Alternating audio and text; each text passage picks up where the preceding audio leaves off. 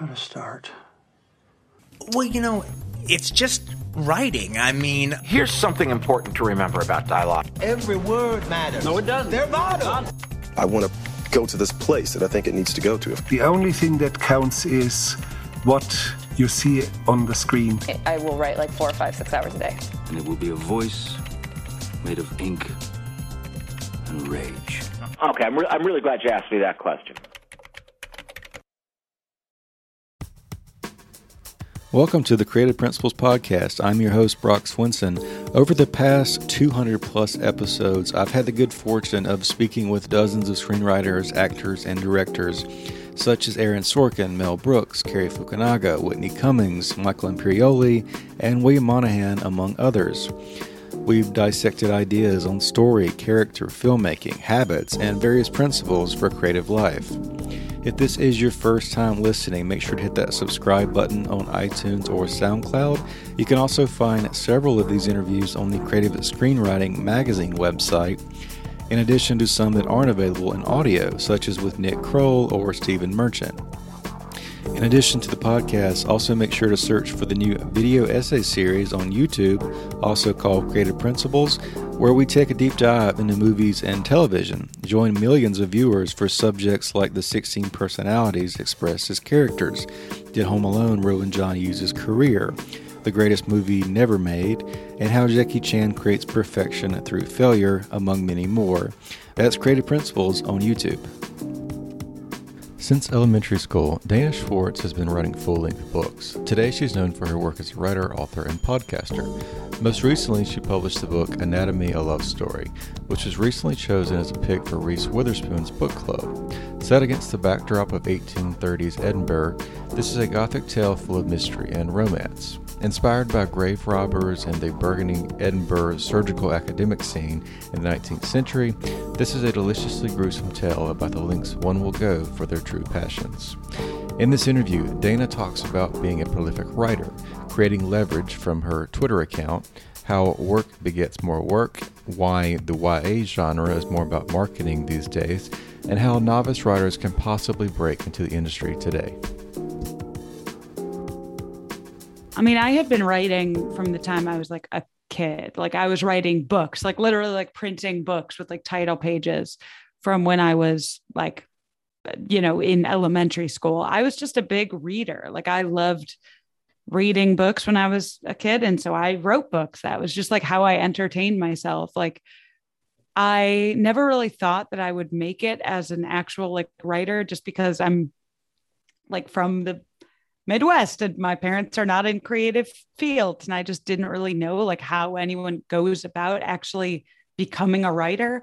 But it was just something I always loved to do because I love to read.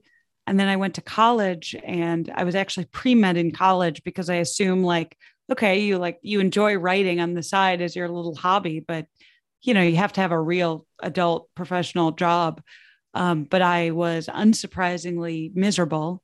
And so decided my senior year of college, really like after I had made it through organic chemistry and all the worst parts about being pre-med, like, okay, I'm just going to try and like throw everything into becoming a writer and see what happens. So I sent like cold emails to every editor I could find for like online publications and tried to start freelancing and started working in, magazines and online media when I, graduated from college.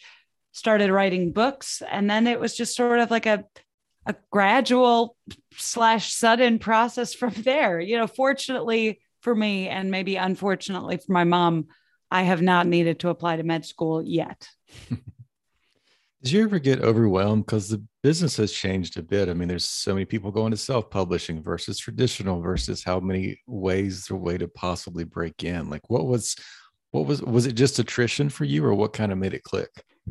Yeah. I mean, that's the crazy thing is like whenever people ask for like advice of how to make it as a writer, also like because I work in TV too, people I think want like the clear path of like, oh, this is what you do. This is who you email, right, for this place. And then they'll get you a job here. And like truly every writer's path is different, which is the most annoying answer in the world, but it's fully true. I mean, it was attrition for me. It was like a lot of cold emails to editors. I think what really gave me a leg up, and again, this isn't something that's like necessarily able to be replicated. I was going to be like replicable. And then I got nervous that I wouldn't know how to pronounce that word mid-word. When I was a senior in college, I started this parody Twitter account called Guy in Your MFA, just like making fun of like pretentious MFA lit bros, like literature bros. And it like got some attention and it got me noticed. And so I sort of used that to like reach out to editors. And like, I think that was the first time like book agents noticed me. And like, obviously I had to like back it up with like actual ideas and like book ideas that were not just, you know, here's a Twitter account I have, but it helped me get a foot in the door. And so I sort of leveraged that Twitter account into making contacts with editors. And I think writing and probably most creative fields are industries that reward contacts, and work begets more work. So it's like, you know, I wrote a book and then an editor read that book and wanted me to write something else. And I wrote a column and someone else read that column and had an idea for me to write something else and reached out. And so it's like things beget more things. But it was really exciting to get the chance to write my latest book, Anatomy, is really just like, it feels really mine in that it was an idea I had. It was like everything I wanted to write, and I got to write it like exactly the way I wanted to write it, which was sort of rare at this point in my career. And it felt very exciting to get to do that and to have readers seem to respond to it. Did that pitch or those early pitches in the Twitter, did that change your tone a little bit? Did you kind of go more comedic, or how do you kind of see your voice today based on the last couple of years? Yeah, that's a great question. I think sort of because I came up on Twitter, that feels like such a strange thing to say, but because that was where I first got noticed as a writer and first made connections, I think I was sort of imitating what's kind of like a Twitter voice. Like, I think I sort of like thought that my only lane was this sort of like sardonic, like a little like slightly promiscuous, like depressed Twitter girl, like that sort of tone that like I had seen other people do. And then I think even like subconsciously I was imitating that tone. Like I thought that like the only thing people kind of wanted from me was to be like, you know, a little ironic and a little detached and a little like, you know, heaven may care attitude when it came to like my own history and dating life. Like I mind like, you know, my eating disorders and like my sexual relationships. Like I just did these things that I thought that you had to do to get noticed on the internet. Also because, you know, that sort of was the currency on the internet in the mid teens, you know, like 2016 on Twitter. But I feel really kind of lucky now that I was able to kind of move.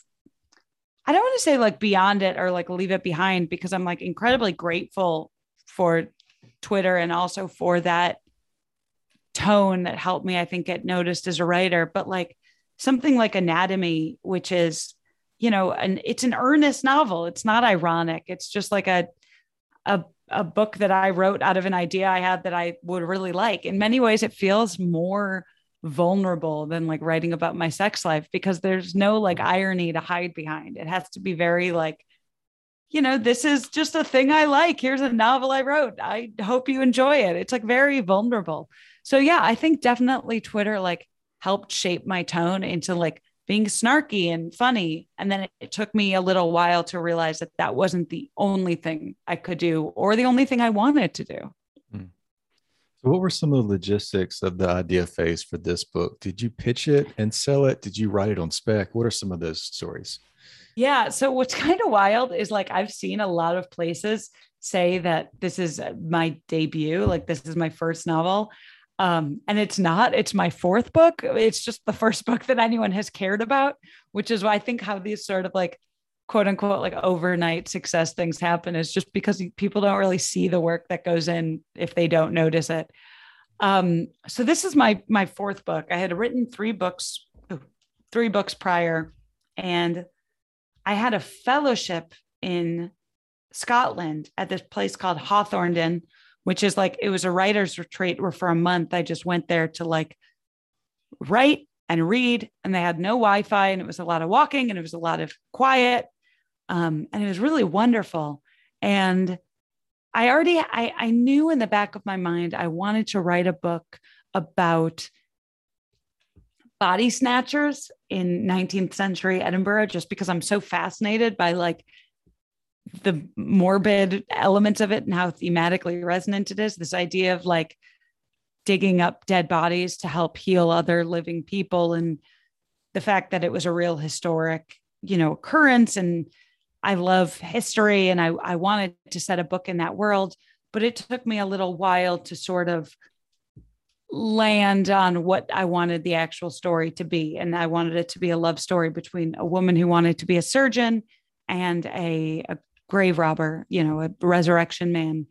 And I pitched the idea to my book agent, I think in just like a fugue state. I wrote the entire pitch, like a 3-page like outline of the whole book, which changed, but like a 3-page outline of the basic story of the book on a flight from New York to LA, just in like a full like Wi-Fi off focus, write it out. And so I wrote an outline of what I wanted the book to be. I revised it with my agent a little bit, and we submitted it to editors, like a book proposal. Like I didn't write the whole book. I wrote a few sample chapters.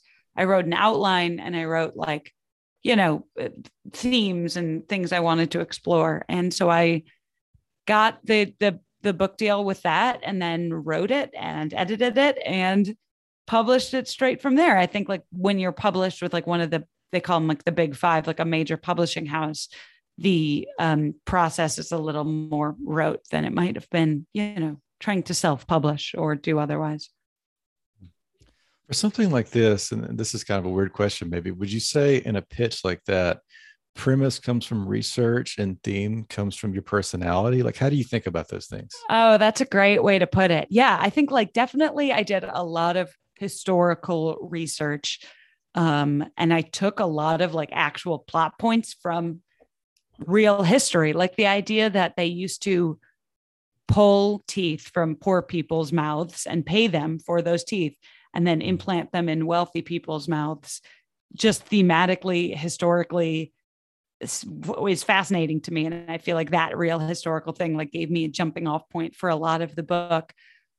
I also just wanted to write in a setting and in a tone that felt like exactly like I wanted to read when I was a teenager. Like I was a teen that gravitated towards like the spooky and dramatic and theatrical. Like I loved My Chemical Romance and Nightmare Before Christmas. And I feel like this is maybe giving the impression that I was a little more of like a hot topic teen than I was. Like I wasn't. I was like a straight A student who never missed curfew and like loved musical theater.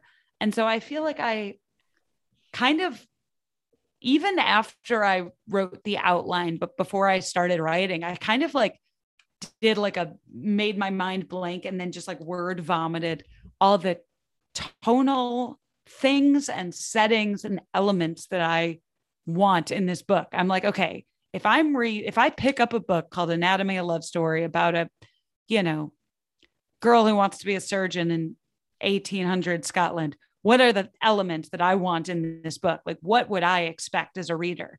And I just sort of like put all those things in. I was thinking like, just like no bad ideas, blue sky thinking. And I was like, all right, a theater. I want like sort of a Grand Guignol, like macabre, spooky theater. I want a ballroom. I want graves. I want cemeteries. I want, to see a surgery in progress. Like I wanted to sort of deliver to the reader as rich an atmosphere and as fun a reading experience as I could.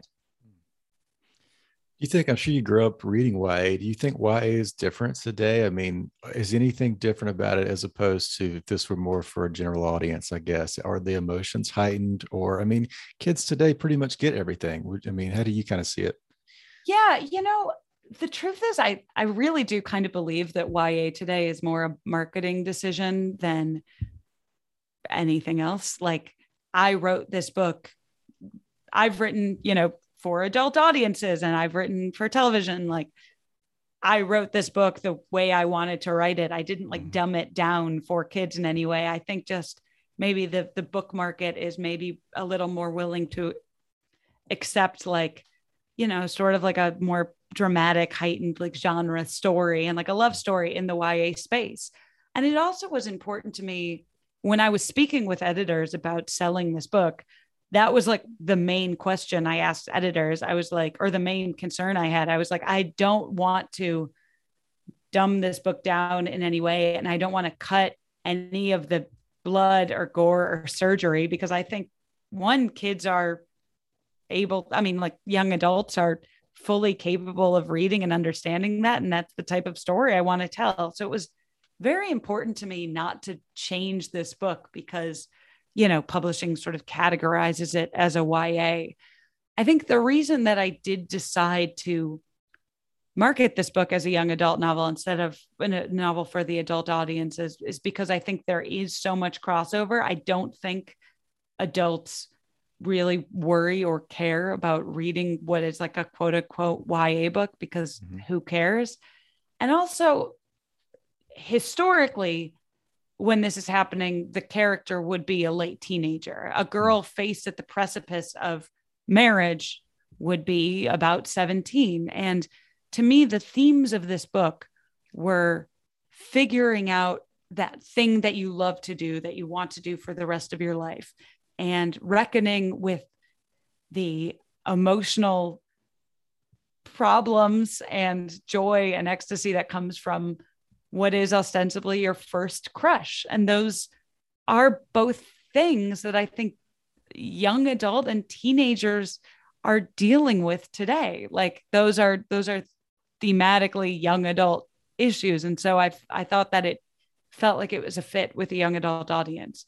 But no, yeah, I didn't like want to change the writing in any way. Like, and I hope adults pick this up too. I just think book publishing is such a weird industry, right? Like something today like Catcher in the Rye might have been marketed as young adult if it, came out today. And it's so hard to like reckon with we're just trying to sell books and get people to read them. And I hope young adults realize that this book is for them and thematically interesting, but I hope it doesn't preclude adults from wanting to read the story.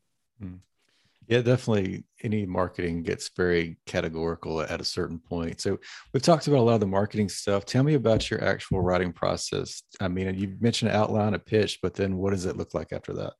Yeah, I'm a big procrastinator. My writing strategy is usually procrastination and then panic. I kind of need to write a book in my head before I can like put it on paper. I find that like some of my most productive writing is truly like in bed with my eyes closed before I go to sleep. Like I actually write actual sentences and then remember them in the morning and like write them down. So my approach is like have an outline that's less of an outline and more just like paragraphs, like 3-4 pages of everything that happens in the book. And I have to know where it ends and who the characters are and like the major plot points. And then once I have that skeleton, I go in and write and have fun. And that skeleton sort of course corrects as I go. I find that like writing a novel for me is like, I have to have like a GPS, like Waze on your phone when you're driving. I have to like know where I'm going. But then it's like, oh, this road is closed, or I want to make a left here because this street looks interesting. Then like Waze, like the GPS will be like recalculating and like change your path. So that's really kind of how I see myself writing. I see myself as like having an outline that like is subject to change and recalculating if I go down interesting roads. And then you do a podcast, which I'd love for you to talk about too, books, yeah, TV. Do you have a mental shift? Because when I write prose or fiction versus screenwriting, it feels different. Do you feel different about how you're writing the different styles and everything? Yeah. I kind of think I'm this is probably like a problem with me that I wish I could address. Like, I think I'm a lot more precious with my fiction. Like, I have to like gear up to like get in the right headspace to like sit down and, oh, I'm writing my novel. I better have like my cup of tea and my, music. And I like I like intimidate myself and have to like gear up to get in the right headspace, where it's like with this podcast, I have a scripted podcast. So I have to write these scripts like on a pretty continual treadmill. But they're well researched and I'm writing from an outline and I always have deadlines. Like I'm always behind. I'm like, oh God, I have to record this today or it's not going to come out. And so I think I like, perhaps by necessity, I'm less precious, where I'm just like, oh, gotta sit down, gotta write Noble Blood and get going. But I kind of wish I could approach fiction writing more with that. I think I would meet my deadlines quicker. You think about it as like, because when I started getting paid to write versus just wanting to write, it's like a hobby. The accountability of having someone waiting on it. Like, did you kind of set that in place for yourself, or how do you make the deadlines help you actually churn stuff out? Oh, that's my real problem is right. Because you get a book deal and they're like, all right, it's due in 6 months. And I'm like, great, 6 months. I don't need to do anything. Where it's like a podcast is like, Dana, if you don't record this today, it won't come out for next Tuesday. So I usually keep myself accountable by like breaking it into 2,000 word chunks and telling myself that I have to write 2,000 words a day, or else, even if they're garbage, I just have to write 2,000 words no matter what, which is a strategy straight from Stephen King in his book on writing. Like he says like 2,000 words a day, every day, no matter what. Like, even if he's mid-sentence, he'll stop after 2,000 words and he will do it like rain or shine, metaphorically, no matter what. And so I try to break it up into chunks, and also to think like, all right, if I'm not at least halfway in the next week, I'm not going to be able to finish on time. Like I try to work backwards and like self-impose artificial deadlines. But I might actually, like, this is a conversation, like I might ask my editor to like, I'm working on the Anatomy sequel now and I'm already like, oh no, I'm not going to get it done in time. I need more deadlines in place. Do you feel added pressure now with this publicity and Reese's Book Club and those things? How are you trying to capture the essence of the first one and some of those thoughts? I mean, for sure. Like it was like really surreal. Like we hit #1 on the New York Times bestseller list. It was like, people are reading it. They seem to like it. It's like, what an amazing gift as a writer to feel like your work is out in the world and like people enjoy it and are, actually reading it. So I definitely feel that pressure, but I also, everything I write, I always want it to be the best it can be. I'm like very much a perfectionist with everything. And so I think even though in theory, I feel that pressure and the excitement of like, writing a book and characters that hopefully people care about. I'm a perfectionist with everything. I'm a perfectionist with like tweets. Like I want everything to be as good as it possibly can be. And I'm my own harshest critic every time. Are there any misconceptions about writing you had, or maybe false beliefs you used to believe before maybe your first book that you now know are no longer true? Yeah, I think people do think of like writing a book as a fully creative endeavor that you do in like a fit of inspiration. And like, it is a job. And I don't think I probably would have recognized or understood like how much of a job it is until I actually started doing it as a job. Like, you have to sit at your desk, even if you don't feel like it. You got to type words, even when you don't feel like it. Like, it is creative, but it is also, it's an act of creativity, but it's also an act of labor. And I think that people from the outside maybe don't recognize that. Sometimes you're creative and those days are like, some days you're inspired and those days come really easy and those days are really fun. But at least for me, most days are not fun. How excited were you about the Neil Gaiman blurb on your book? Was that unexpected? Or? Yeah, I mean, I asked him, so it didn't like come out of nowhere, but like, what a gift. I have been a fan of Neil Gaiman since I was literally, I think, in 5th grade when I read Coraline and thought like, this is the spookiest, coolest book I've ever read. And then I, of course, read his Sandman comics and American Gods, and, you know, some of his nonfiction. And I think he's just, and Norse mythology, I'm like, now I'm just fangirling. He just is such an inspiration as a writer to like exactly the type of writer in a dream world I would want to be. You know, he has this distinctive style and he's just a brilliant storyteller, but he's able to jump between genre and form, from adult to young adult to comics to novels to nonfiction. And so to have him even say anything nice about me, to have him like even acknowledge my existence, is just like completely surreal. We'll just do one or two more. Thanks again for your time and everything today.